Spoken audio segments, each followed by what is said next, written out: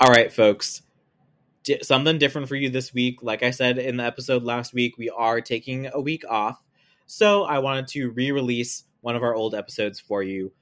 This is one of my favorite episodes that we did. It is Hero Complex, Titan's Curse, chapters 9 and 10. So some old original Percy Jackson series content for you.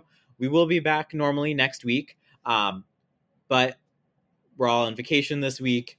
We're giving ourselves a much needed break. So we wanted to make sure you still had some Return to Camp Half-Blood content while we were gone. So I wanted to remind you of one of my favorite episodes. So feel free to enjoy this, check it out, and see you again next week.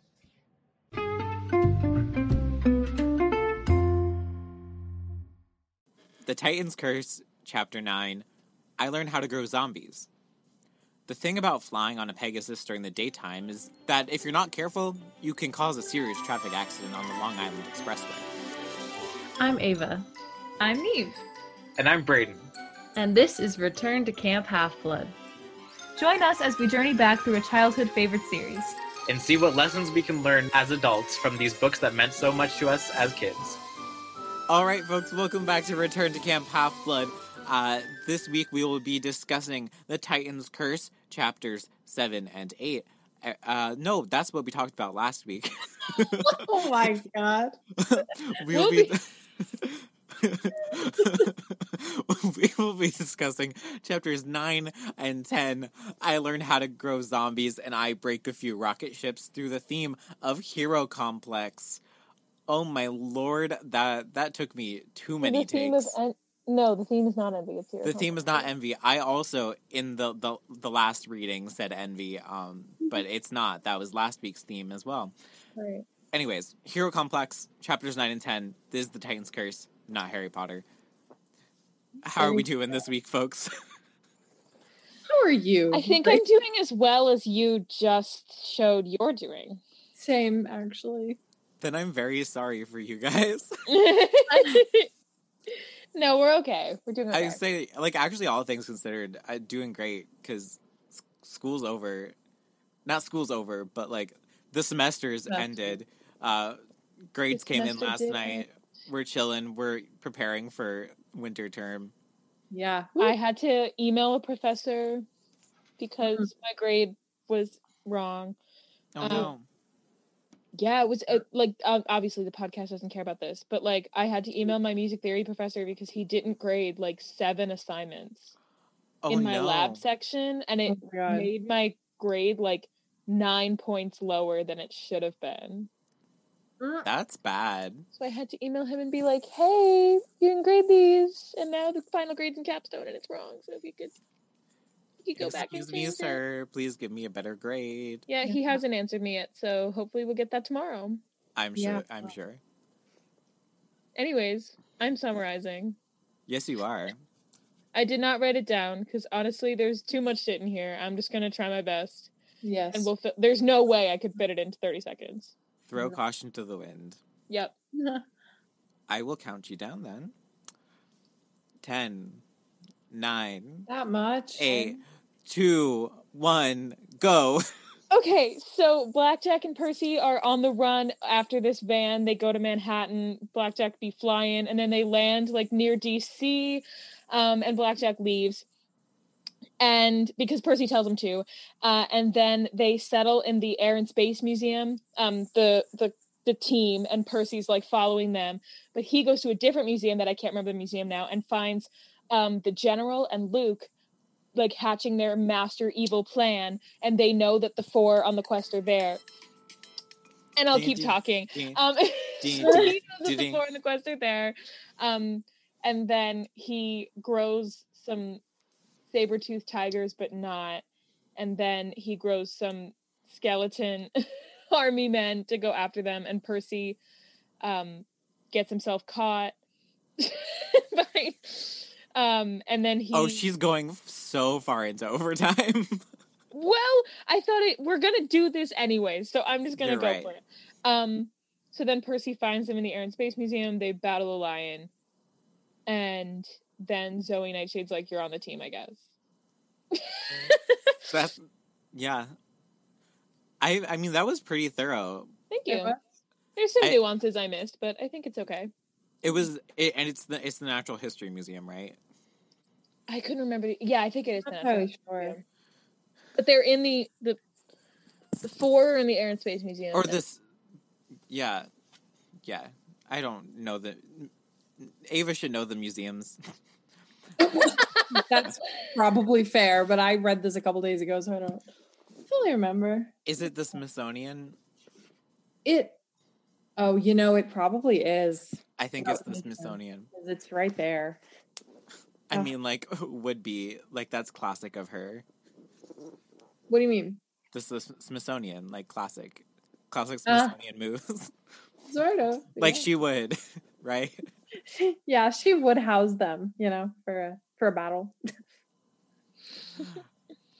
All right, Ava, it's your turn to do the songs for the playlist this week. Okay. Also, no, I did finally add the link to the playlist to the description, so if you want to check it out, you can actually now. Only on Spotify. Maybe Neve, can you I'll send you the songs and you can make a Apple Music version, and then Oh my god, yeah. okay, we'll have both covered eventually. At least right now there will be a Spotify one. We have Apple Music dominance in the hosts of the podcast. Yes, we do. Because I use it too. But who's the one who writes the episode descriptions? Apple. But no, it's just a moral thing. Where do you listen to your podcasts? Apple Podcasts. Okay, I was just was just curious that sounded like I was attacking, but I know, I was like, I was just genuinely curious. Like, I don't feel prominence in podcasting platforms. Honestly, as long as it is. Actually, I'm not gonna say a hot take about where you listen to podcasts on our podcast, because I would like you guys to still listen. every podcast platform is just as good. Yes, is valid. definitely. So songs. Okay.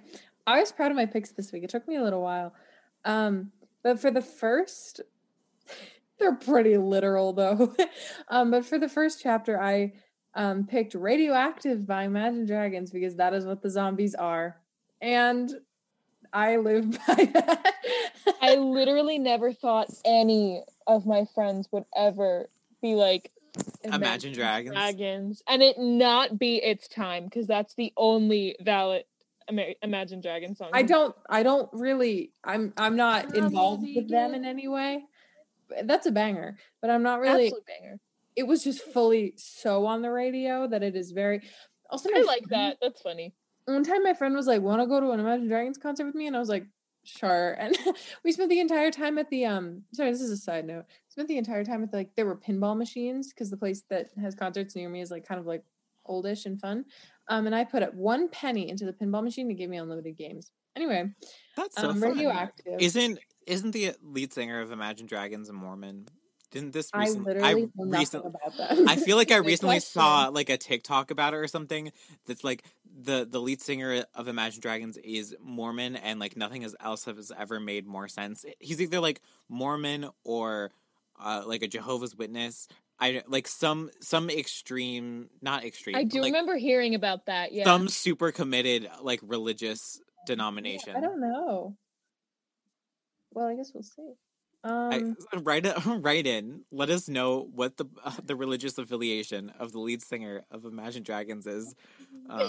It holds a lot of relevance to our Percy Jackson podcast. It really does. And then my second song was "Team" by Lorde. Just because they're finally becoming. Because they're a team.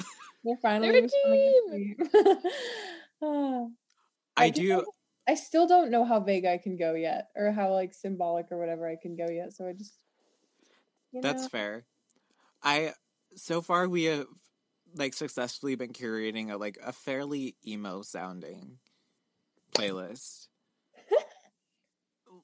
And that is all I've ever wanted.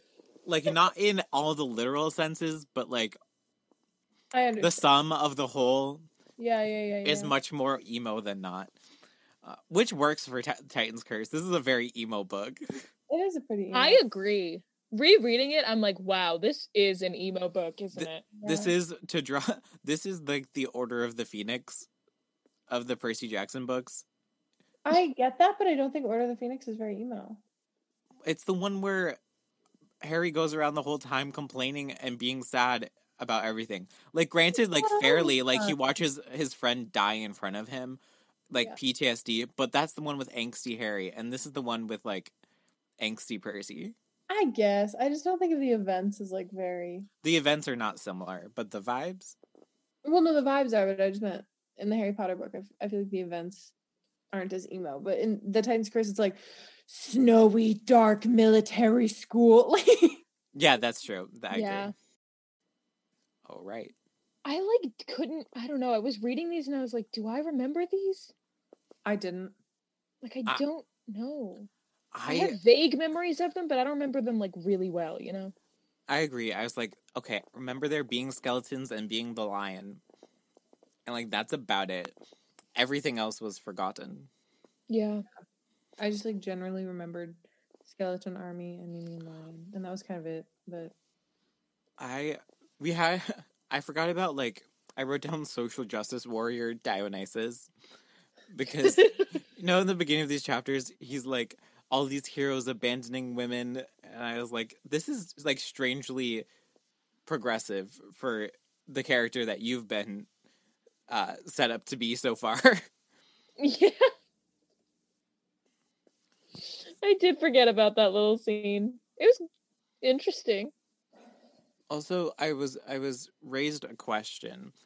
So they rent out a room in the Smithsonian for a private event, though I do wish it was a pirate event. He reads it wrong and he's like, pirate event. Imagine he walks in, he's like, oh, I misread it. It's private event. Walks in, it's a bunch of like Greek pirates. And he's like, oh, pirate event. Anyways, so who's in charge of renting out the private room? Like, who has that kind of money? I mean, like, I'll be real.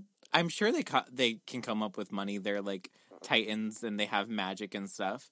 But is like Luke sitting down and like emailing the Smithsonian? He's like, "Hi, we would like to book your main room for Thursday at 4." At this point, I feel like the Smithsonian probably is just chill with anything. Like I live close to it, for those of you, whatever. And I was a Girl Scout for a large portion of my life. And at one point we did this thing where like a bunch of troops in the DMV area, like we stayed at the Smithsonian overnight and we had a bunch of like activities and stuff. It was really cool. I have a t-shirt from it. There's a big elephant on it. But so at that point, like to have a bunch of like havoc just be wreaked in your museum, like I feel like they don't care what kind of witchy like you know. I don't Fair. know what's going on. Is that a universal experience, like sleeping in a museum like once during your childhood? Yes, Because I did it for Girl Scouts. I did it for Boy Scouts. Really? Oh my god, did the Girl Scouts and Boy Scouts of America have some weird hookup with like every single museum in the country? Because I feel like everyone has done that. It's I like did one it of in Philadelphia Really, though. that was a universal experience, but I'm glad it is. I mean, mine was the Springfield Museum, like not a big museum, not super exciting, but like the biggest museum in Western Massachusetts. So that was fun. There's a cool Dr. Seuss exhibit outside. There's like statues and stuff. Dr. Seuss was born in Springfield, and I live in a suburb of Springfield. Anyways. I'm glad that we've all had the experience of sleeping in museums. Did anyone else sleep under a dinosaur? I slept under a whale. Scared too. Yeah, it was the whale for me. It's the whale for me. The whale for me. But also, I don't think I slept very much.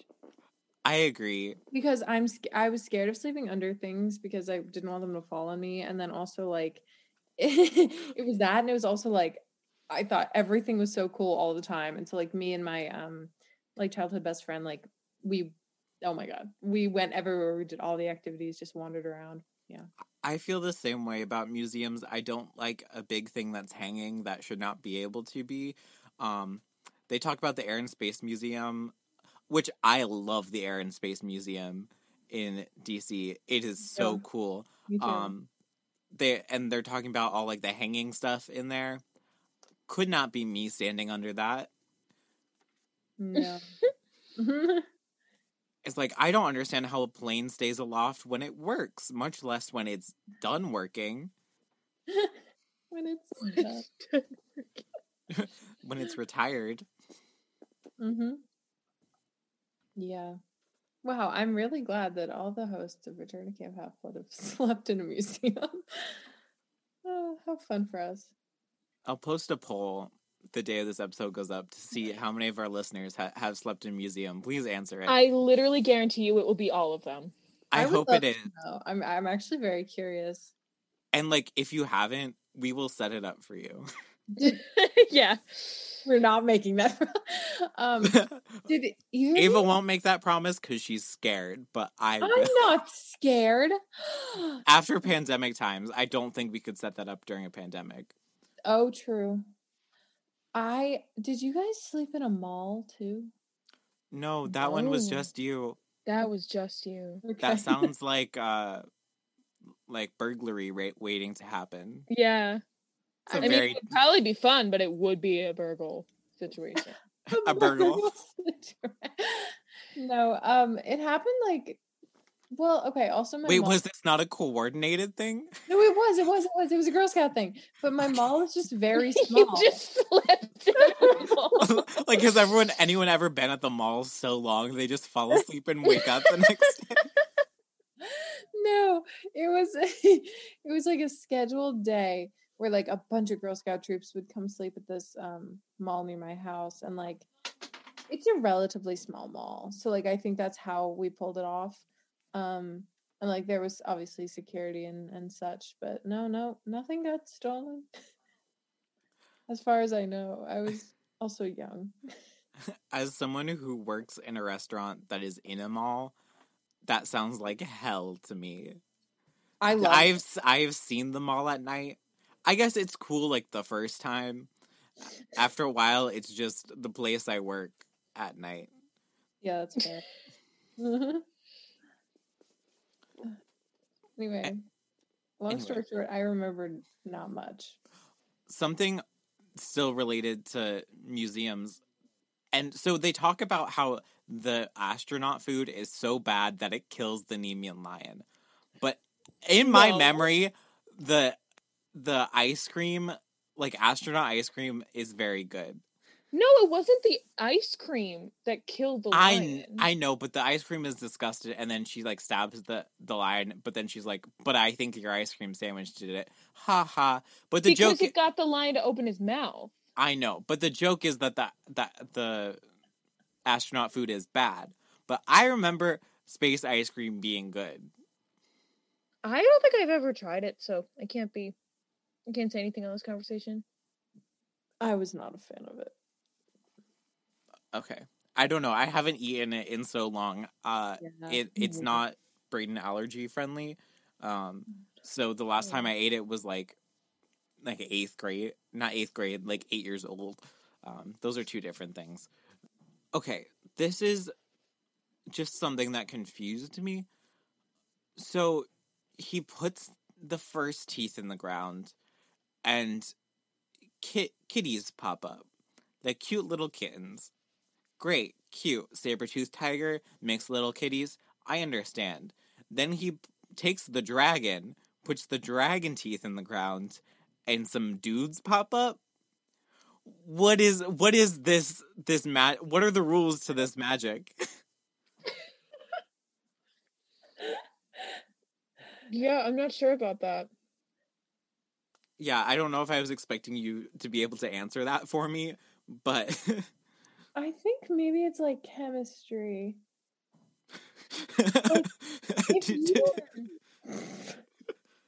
If you make salt and then you have your salt ingredients plus like magnesium, it's not going to be salt. So if you have the ground, which for example is the salt, and then the ground with an ingredient that does nothing, you get the kittens. And then you have a different ingredient, and then you get the people. I'm much more confused than I was when I posed the question. I just think it's a different kind of chemical reaction. But, like, the whole idea is, like, you put the bones in of the thing and then it comes out as proposed by the first incident. And then the second is you put the bones in of something and you get something else. Chemistry. Which is chemistry. Apparently. All right. I'll trust you on that. I don't remember that much about chemistry. So I will trust you on this. Well, clearly I do. This has no. I wrote this note down while I was listening to it, and I think it's really funny. Nevian Lion.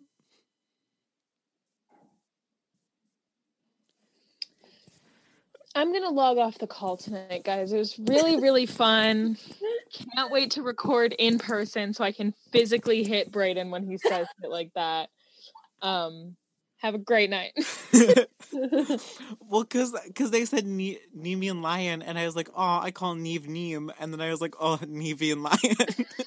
Oh my god. I literally, like, didn't even think about that while I didn't either. That's funny. It's just because I make no sense.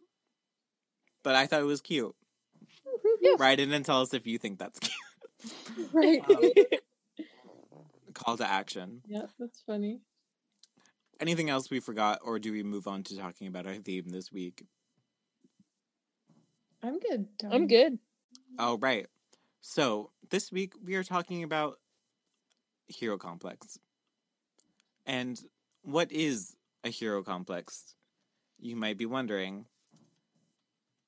Good question. I'm typing it into Google right now. Are you getting the formal definition? I am getting the formal definition. It's not in the dictionary, so there's no, like, good formal definition, but, it is when someone strives to be the hero of a situation. No matter the situation or odds, they want to be the one to save the day. Part of this could be, like, creating a harmful situation to objects or persons which they can resolve. So, like, they cause the problem so that they can can fix it. Oh. Nice. So that is what we are going to discuss today. Where did we see this in these chapters? The first thing that comes to mind for me is what Dionysus is talking about in the beginning. Mm. And he's like, I hate heroes because they manipulate people to get what they want and then they abandon them. I mean, points were made. And I was going to say, I don't disagree with Dionysus. Yeah. Which, wild statement. But I was like, he's kind of right.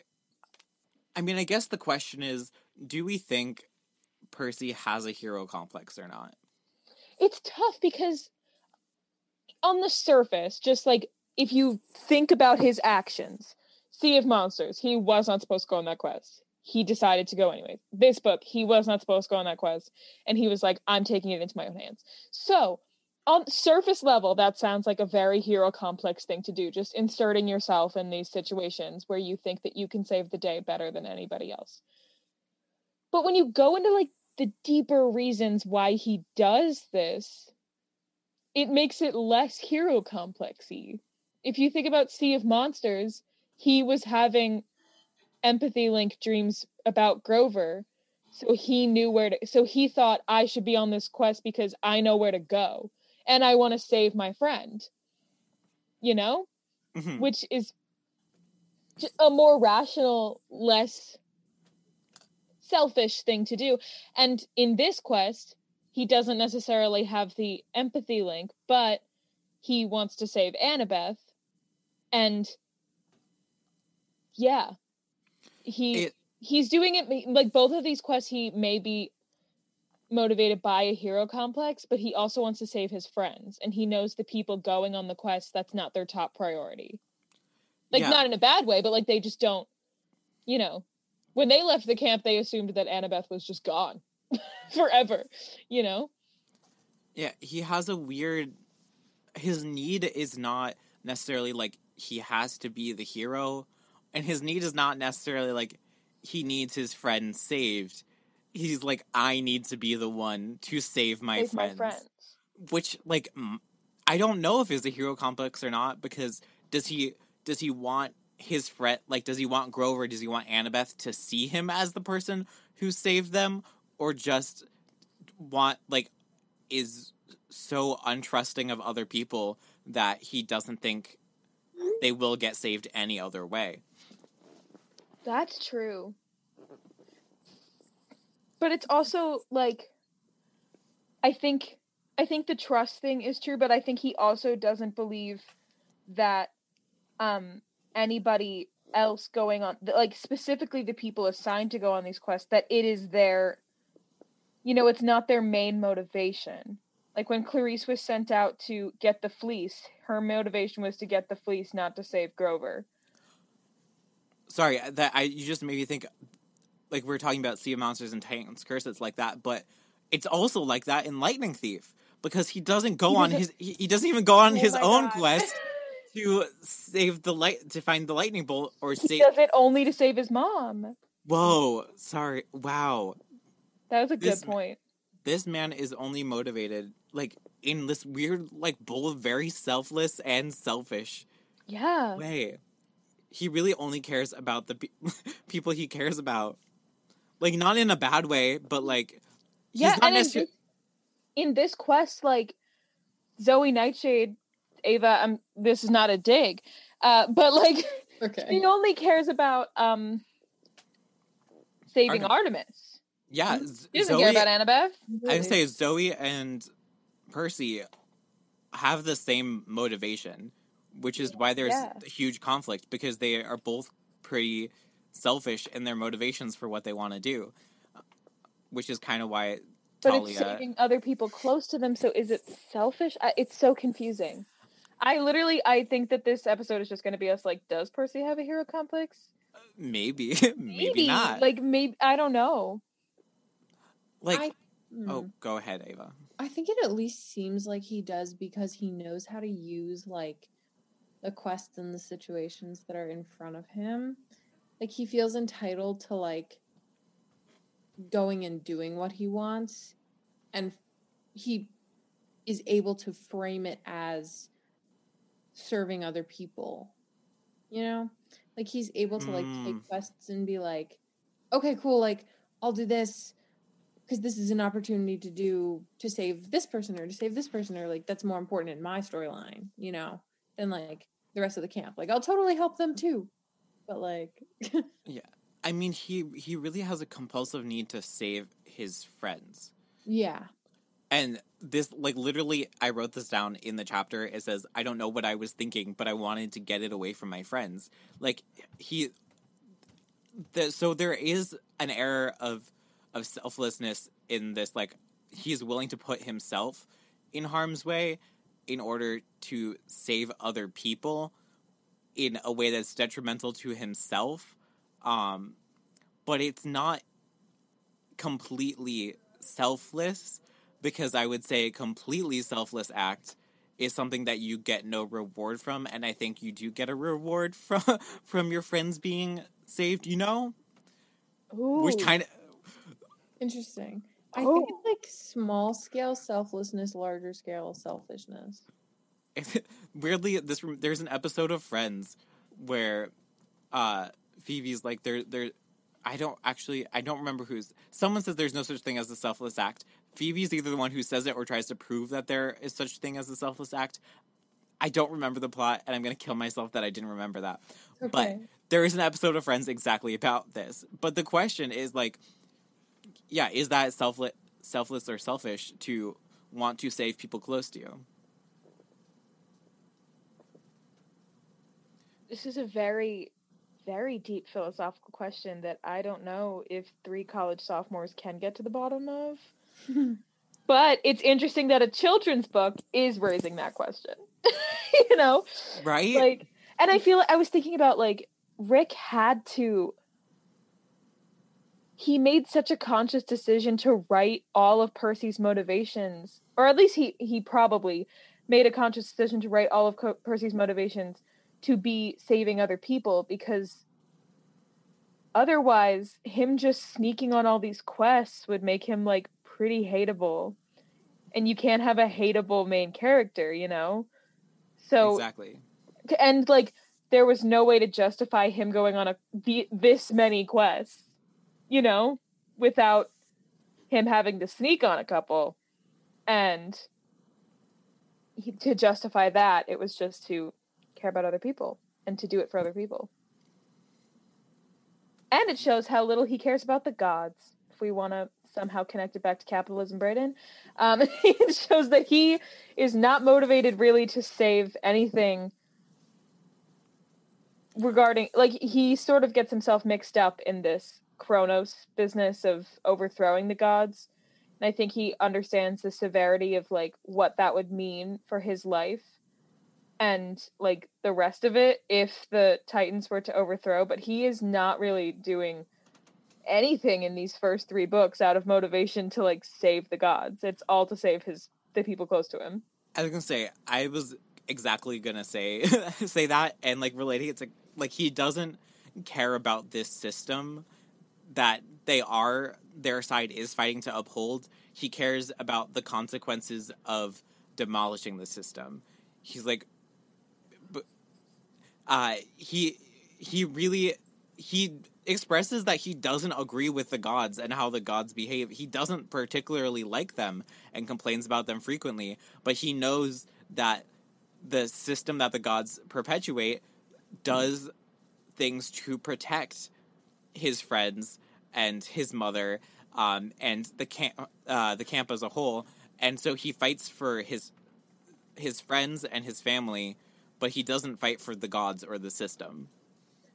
Yeah, the vibes, it reminds me of, like, the people I can't. He reminds me of the people who are kind of like, oh, okay, I'll get to the top so I can ruin it from the inside, you know? Yeah. And I have the most respect for that kind of strategy. Oh, definitely. I think it's so like perfect. It's really, this book is just so fascinating because when we're thinking about Percy in the context of, like, oh wow, like, is he secretly a selfish person because even wanting to save the people you love, you only love them because of the things that they, you know, have made you feel or have done for you? Like, is it all to protect this, like, landscape of emotion, blah, blah, blah, whatever. But then Dionysus's involvement in this is like a 180 because of this whole Theseus and Ariadne thing. Because his whole issue with heroes probably comes from his issue with Theseus. But that's selfless. Okay, so, like, one of the ways the myth goes is, like, Theseus abandons Ariadne on a beach. And Dionysus finds her on the beach and falls in love with her. And he feels awful that Theseus has just left her because it's completely ruined her. So is his hatred for heroes selfless because someone that he loves had, like, a terrible experience with one? I don't know. I think that raises an interesting question. I think we often think of selfishness and selflessness as, like, it's good to be selfless and it's bad to be selfish. But I think your question raises the question that, like, is one innately, like, bad, or is one innately good, or are they just separate states? Because you can be selfless and in that selfless act still be harmful. Completely. I think selflessness is really kind of, it's twisted and it's glorified in a lot of ways. And, like, to the point where, I mean, it's obviously a wonderful attribute, I feel like, if you do it right. But, like, selfishness is demonized in a way that, like, selfishness can be twisted to be like, nothing should ever be about you. Like, never put yourself first ever because that's selfish and that's bad. And I'm like, that compromises what you can do for others, if you want to look at it that way. Like, if you ruin yourself as an individual because you don't want to be quote unquote selfish and don't have time for like self-care, like figuring out what makes you happy and rejuvenated, like you're not going to be able to be there for other people, so it's like you need both. I don't know, it's just odd. If we're all selfless, there's no selves to be helping or like working for, right? True. We did This it. is a little bit, we solved it. This is a little bit off what we were saying, but I had a literal breakthrough in talking about the how Percy doesn't care about the gods before.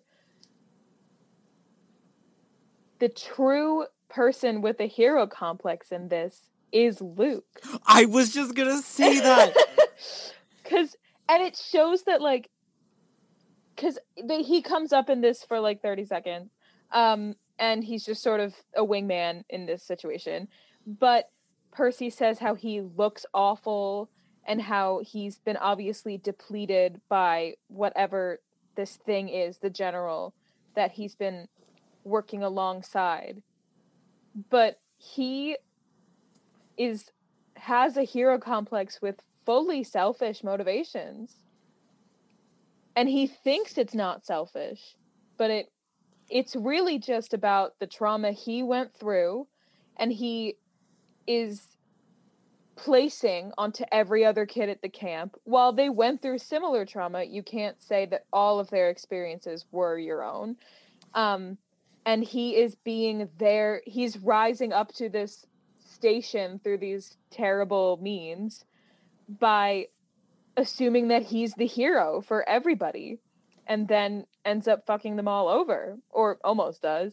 And that's just a very interesting comment that I think was made through the characters, because you could argue that Percy has a hero complex, but you can't argue that Luke doesn't have one. Like, there is no way you can say that he does not have a hero complex, because he believes he's standing up for everybody, when really he's just standing up for himself, and did the entirely wrong route in doing so. That's because Luke fundamentally believes he is right the entire time. Even at the end, when he has a change of heart, is like Kronos, like, ooh, maybe this is bad. That doesn't mean he doesn't believe that what he was fighting for is right. He fully believes in dismantling the gods and destroying capitalism the entire time. And the reason that things get so twisted and like dark and dangerous are because he needs to be the hero of this movement so badly that he's willing to compromise his own values, his own personhood. He gives up himself to host Kronos because he wants to be seen as the one who destroyed the gods. Also because he can't deal with something that doesn't center him. Like, he feels like he's it's a little ironic that like Percy's the main character, because like Luke so thinks he's the main character. Like, he totally thinks he's the main character in the sense of like, oh, every change of heart that I have, every decision that I make reflects this entire movement's changing whatever. And I'm like, you're just privileged in every way and have never considered that there are whole entire worlds besides your own. So that's why you think that. And so I feel like that's totally like, that's like the breeding ground for a hero complex, is like thinking that your narrative is the one that everyone else is built off of. Yeah, definitely. There's something else I was going to say and I can't remember it now. Oh, sort of in relation to Luke being the most sort of hero complex setup in the book, I think like Grover is the least so, because his whole thing is like, technically you can spin it to say like his position like as a satyr, it's to ignore something relatively selfless in itself, finding a lost god. So you ignore that and you're sent on a quest to help someone potentially fulfill their own hero complex. You're helping them do that, even if you don't believe in that. Like, I just think that's, wow, you know? I would agree. I feel like Grover sacrifices a lot of his own personal desires to help his friends in a way that Percy wants to save his friends, but Grover just wants to be there to do what they need him to do. And like Percy and Grover both really care about helping their friends, but Percy centers himself in that narrative, and Grover sidelines himself in that narrative.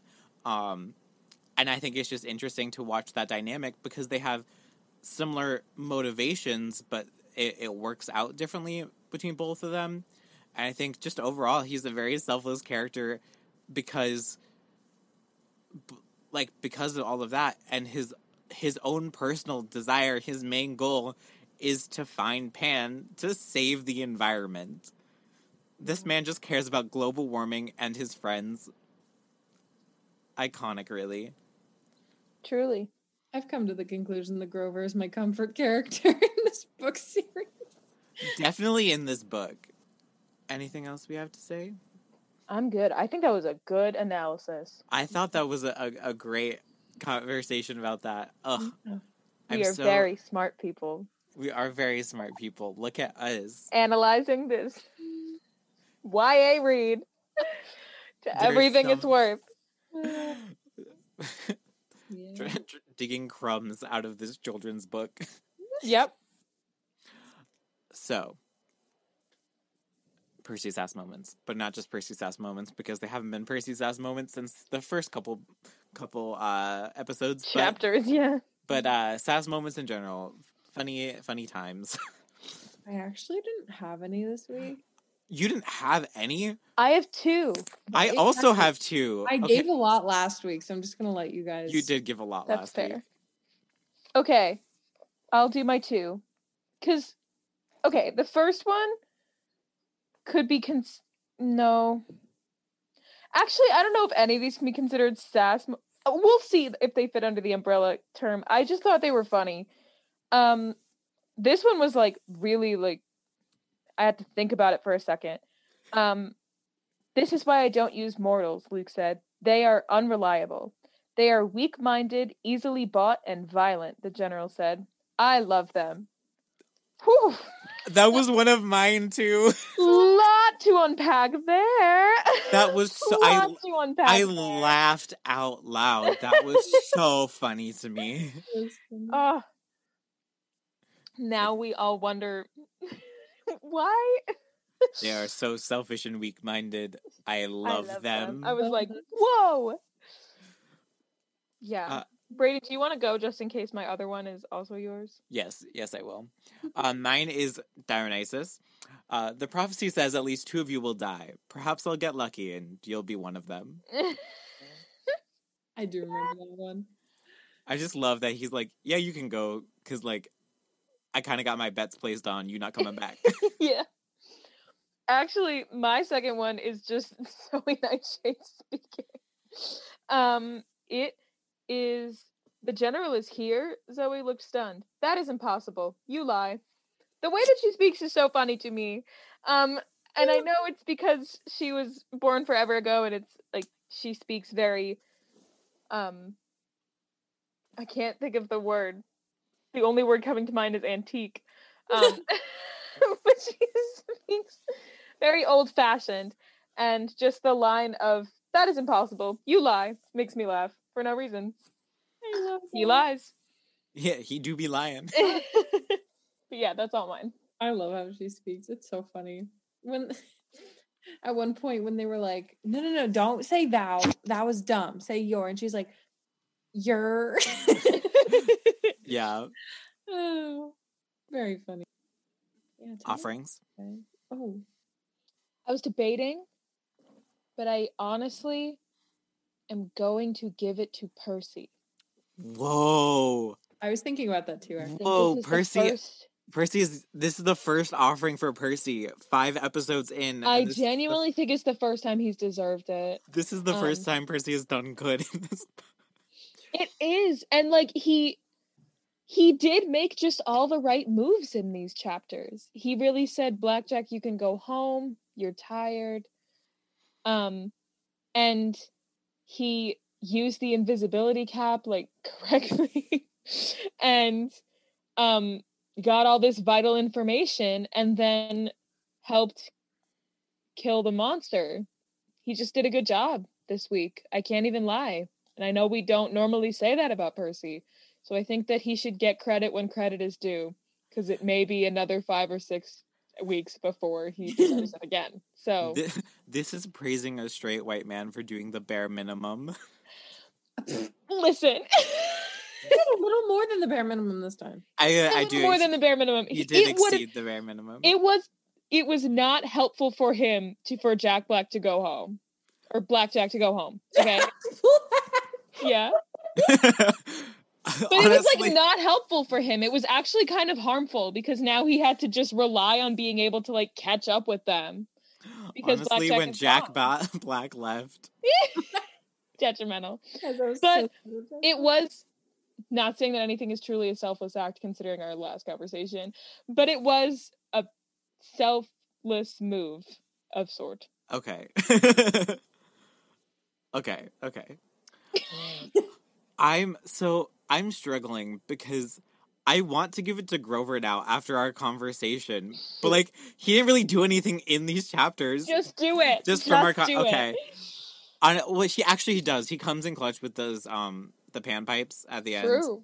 King. Look at him. All right, Ava. Okay, I'm gonna give mine to Blackjack. For leaving. Because he's doing what's best for him. He has been so selfless, and now he's practicing self-care. Okay. Listen, he's doing it. Also, the Jack Black moment geeked me to no end, and I will now be referring to Blackjack as Jack Black. I like how that's the only reason you're giving them, like one of the reasons you're giving him the offering. Yeah. I mean, well, because I didn't know that mix-up was right there in front of my eyes, and I never I agree. I never anticipated that happening, but it's so blatant, right? Like, it's not a hard mix-up, but I never saw it coming. The card game. Blackjack. It's so close to Jack Black. There's a whole world of Jack Black related humor that we have now accessed. Guys, I'm sorry. I think we've reached the end of that world. I think it's the name of this whole card game. I think that's it. I'm sure there's something else. We're not thinking about it right No, now. Anyways, who are we voting about off the island? I don't even know, because I don't know if anyone did particularly bad. I mean, besides like Luke, but he I'm gonna give it to the zombies. I'm giving it to the guards that brought the wrong teeth. That was so funny. No, but that was a great mix-up. Okay, like fine, but like honestly, now they're a bunch. Okay, so like technically, they did bad, so I'm giving it to them. Okay, I understand. I really have nothing because I honestly agree. I don't think anyone did a particularly bad job in these chapters. Who was in these chapters? I think fair. Like it was mostly Percy, and that's why Percy got an offering this week, because there was not a lot of content from other characters. I think Dionysus did a good job because he stuck to his guns. I don't know what's not basic to say. I mean, Dr. Thorne was in it, and like he's a manticore, so that sucks. Like, see, but I don't think like Dr. Thorne or Atlas really did anything. Yeah, they just did what they were supposed to do. You know, it's hard to blame a villain for doing just like generic villain things. They didn't even do exciting villain things. They just like sent a lion. It's like, okay, like that's not good, but like, do you deserve to be punished for it? Know who deserves to be punished? The zombies for looking like that. I don't like it. I don't vibe. I don't like that they're both skeletons and zombies at the same time. It makes me uncomfortable. Who planted the right teeth? The other guard? Is it the Then- guard who... Then it's for him because he took half lives away from kittens. And I wanted more of them. So we have the zombies, guards who brought wrong teeth, and guards who brought right teeth. Yeah. Because honestly, I think everyone did a good job. I can't Well. believe, I mean, the time is over, but I can't believe I didn't give it to Zoe Nightshade because she literally was like, here's the fur. Like, take it. You can come. That's true. That's Very true. nice of her. So, I'm not taking back my blackjack answer, but it's commendable on her part. Yeah, very. This week we have a little special voice message from one of our listeners. She sent in a voice message for us, and I thought we'd listen together on air. It's from Bailey Scarborough, and we'll let her take it away. Hi guys, I'm Bailey. I love your podcast so much. You guys are so funny. I look forward to your episodes coming out every week. I love feeling like I'm just like spending time with fellow Riordanverse nerds. I love Percy Jackson. I always have. When I was a kid, I would always like dress up as Annabeth or Talia or whoever for Halloween. And I love them so much. And I love hearing y'all's endeavors, I guess. Also, well, just making things a little gay because it's fun. Yay. But bye. You think we're funny? That made me so happy. It That's also, enough serotonin for the year. That was so sweet. right? That was made me so so nice. happy. We're really glad that you find us funny. You think we're funny? Not many do. That's why we're friends. and we're very happy to make things a little more gay and just. Listen here. This is my Listen, she said, "Listen here." Listen up, y'all, because this is my it. official declaration that as long as I live, I will always make things a little gay. Hell yes. It's my job. And if anyone else wants to call in with a voice message, feel free to, and we'll listen to it on air and respond. Yes. If you just want to say hi or give us your own offerings or ask a question, feel free. Or Or a little hot take. yeah, hot takes always It was appreciated. a quick little hot. I take. love to argue. A quick little hot so. take. Alrighty, folks, that's all for this week. Join us next week where we will be talking about Chapters 11 and 12, Grover gets a Lamborghini and I go snowboarding with a pig, and we are looking at the theme of kinship. Make sure to follow us on all of our social media. We are at Return to Camp on all the platforms that matter, and we also have a Patreon, a Redbubble store, and a website, returntocamp.com. I'm very excited for next week because I have no idea in anticipation what happens in these chapters. I'm not gonna lie to you. Literally no clue. I was like, there's a Lamborghini and a pig? I remember at this point, like, I literally, these middle chapters between them leaving and Bianca dying, like, no recollection. I agree. Bianca died way earlier in this book because I completely forgot about these middle parts. Does Aphrodite show up here? Why am I thinking of that? Is that wrong? Is this out of pocket? I don't know. See you next week. For that. We'll find out next week on Return to Camp Half-Blood. Goodbye. See you then. Bye.